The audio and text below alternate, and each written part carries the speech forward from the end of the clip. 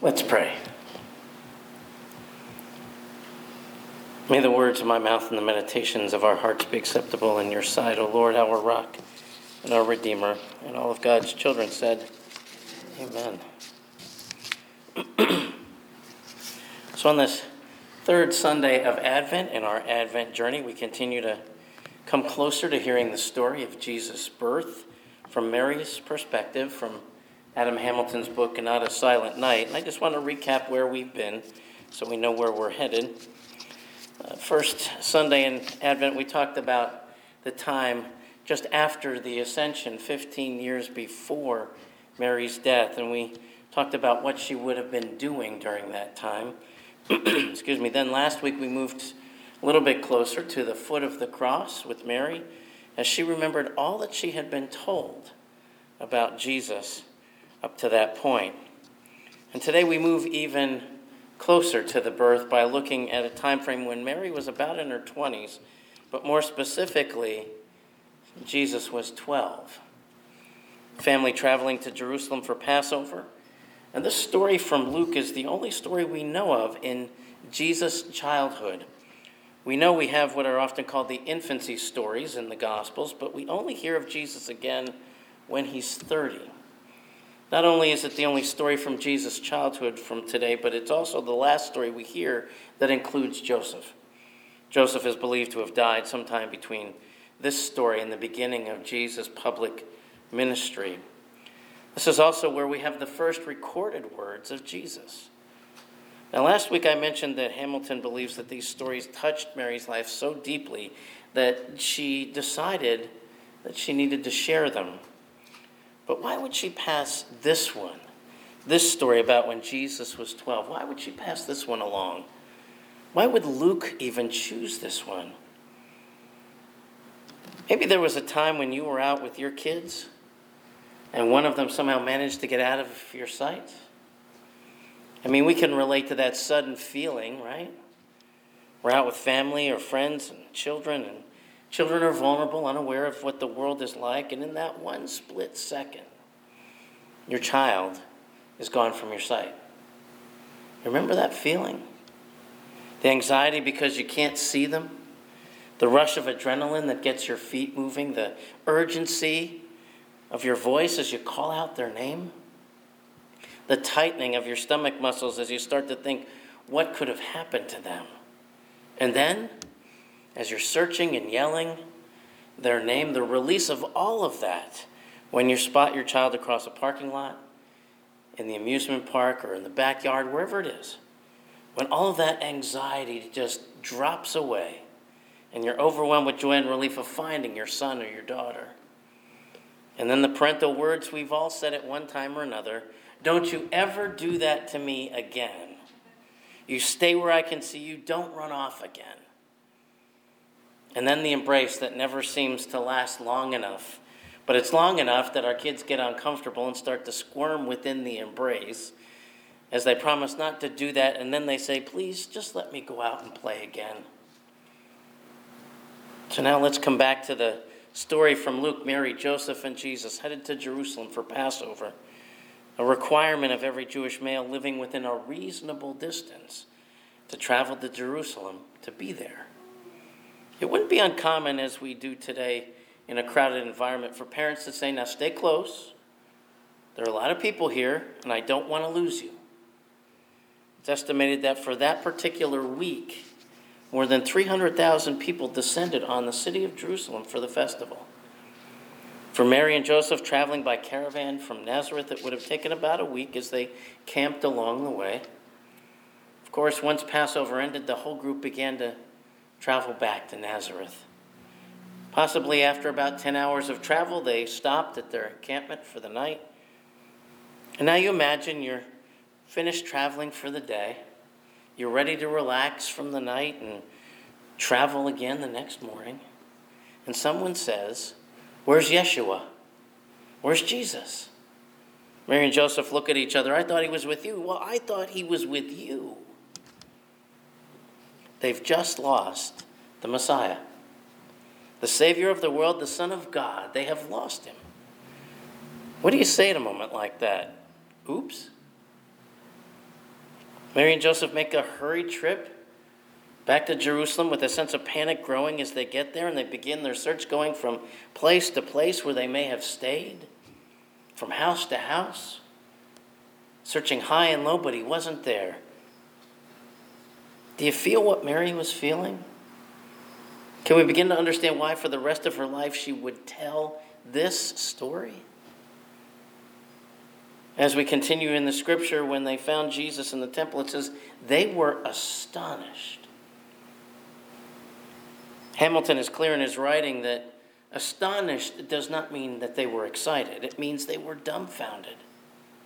You can imagine the beginning of the conversation from Mary and Joseph, right? You've got to be kidding me. What in the name of Jehovah are you doing here, son? Why don't you try to find us? Scripture records Mary saying, "Child, why have you treated us like this? Look, your father and I have been searching for you with great anxiety." The Greek word for anxiety used by Luke in several of other places is used to describe the feeling that Mary and Joseph were having. It's also used to describe the torments of hell by the rich man in the parable of the rich man and Lazarus. And using that particular Greek word, Luke is trying to convey the overwhelming sorrow that Mary felt. Or to put it another way, something we would probably say, talk about the living hell that Jesus put them through. This is a story not just about Mary and Joseph trying to find Jesus, but a story of parents and kids that's been going on for ages. In other words, this is our story. We remember the stories of our kids and retell them because sometimes they're some crazy stories, but more importantly, in our minds, they are pivotal, important stories. I mean, why else would Mary tell this story? She experienced 3 days of grief not knowing what happened to him. Does that sound familiar? 3 days of grief and pain followed by nothing but light? We know, like Mary and Joseph, that parenting is not easy. There are times that are filled with great and unspeakable joy, and others, to be honest, that were a living hell.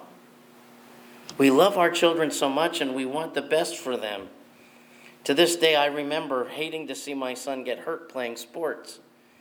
Only one time did I ever embarrass him by running out on the soccer field to scoop him up after an injury because the referee didn't blow his whistle in timing that I thought was appropriate.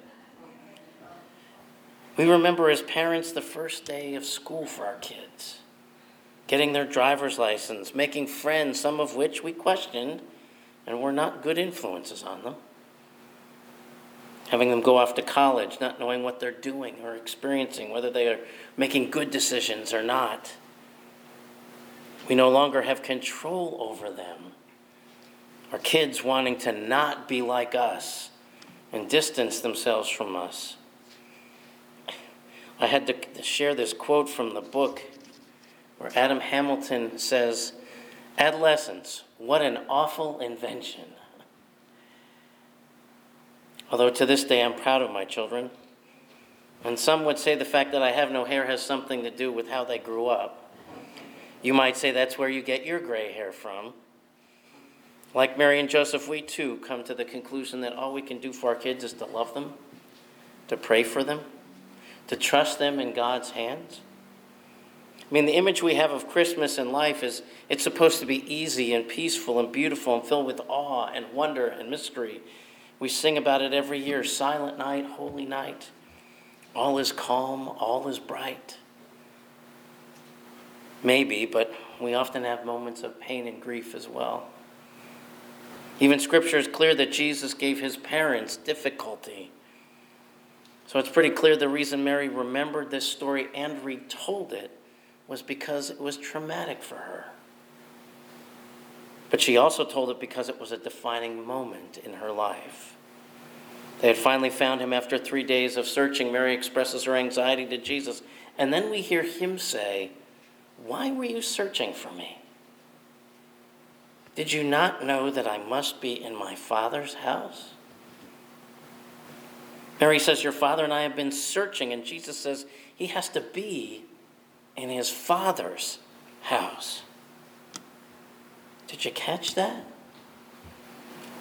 Was it at that moment that Jesus became aware that God was his Father in a way that Joseph was not? Again, Mary must have remembered the words spoken to her by the angel Gabriel as she shared this child would be the Son of the Most High. Some argue this was the moment that Jesus claimed that special relationship with God. And at the end of the scene, Scripture tells us that he grew in wisdom and understanding. And the next time we encounter Jesus in Scripture after that is when he's 30 and he's being baptized by John.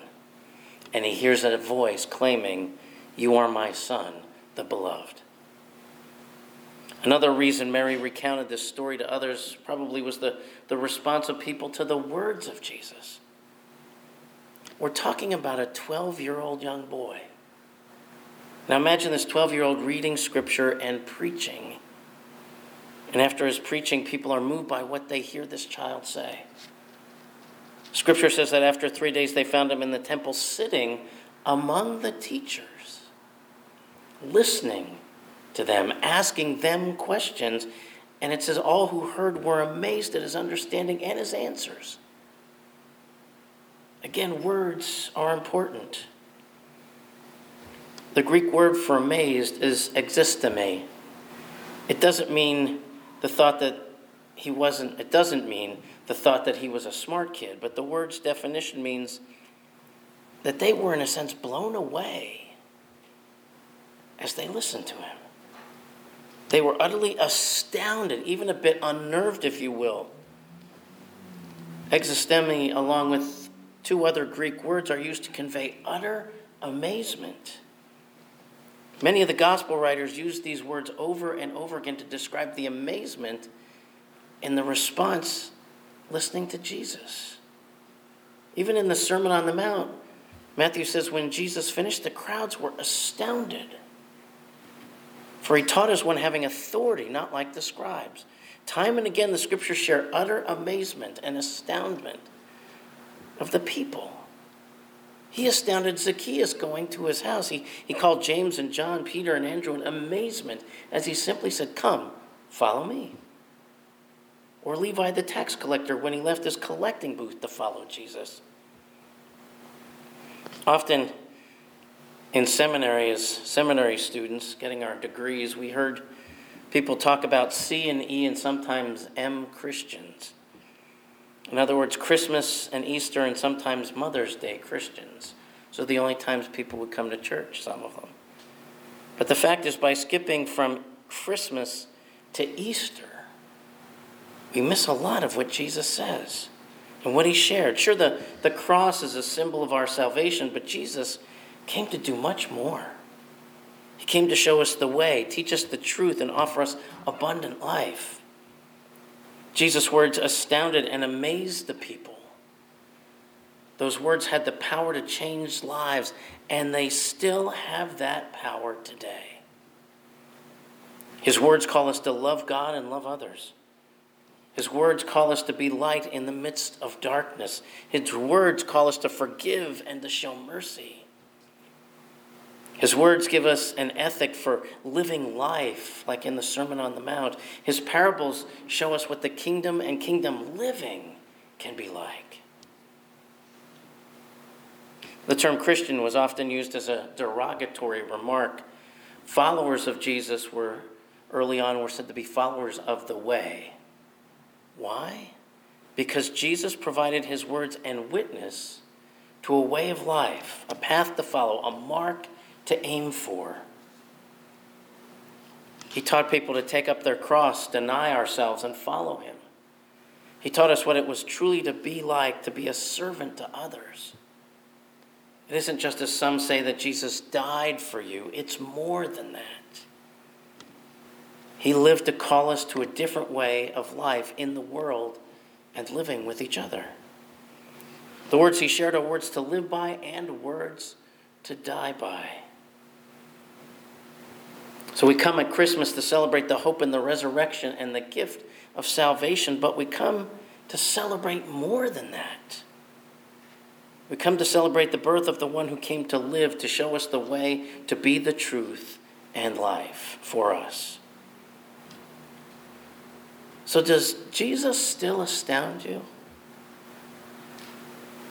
Do his words astound and amaze you in Scripture? Is it more about Christmas and Easter for you than the totality of Jesus' life and teaching, death and resurrection, and how to live life, love God and others? That 12-year-old boy in the temple that day amazed the religious leaders with his words. Mary and Joseph and so many more were amazed and astounded by those words. If we're not amazed and astounded, if we're not willing to live and love by the words he shared and the life he lived, then we're missing why we celebrate Christmas. So for this, the rest of Advent, and for the days following, I'm challenging you to be astounded once more, to be amazed again with the words of Christ, so that what is born in you this Christmas and those around you is not cynicism and judgment, but hope and peace and love for God and love for each other. Amen.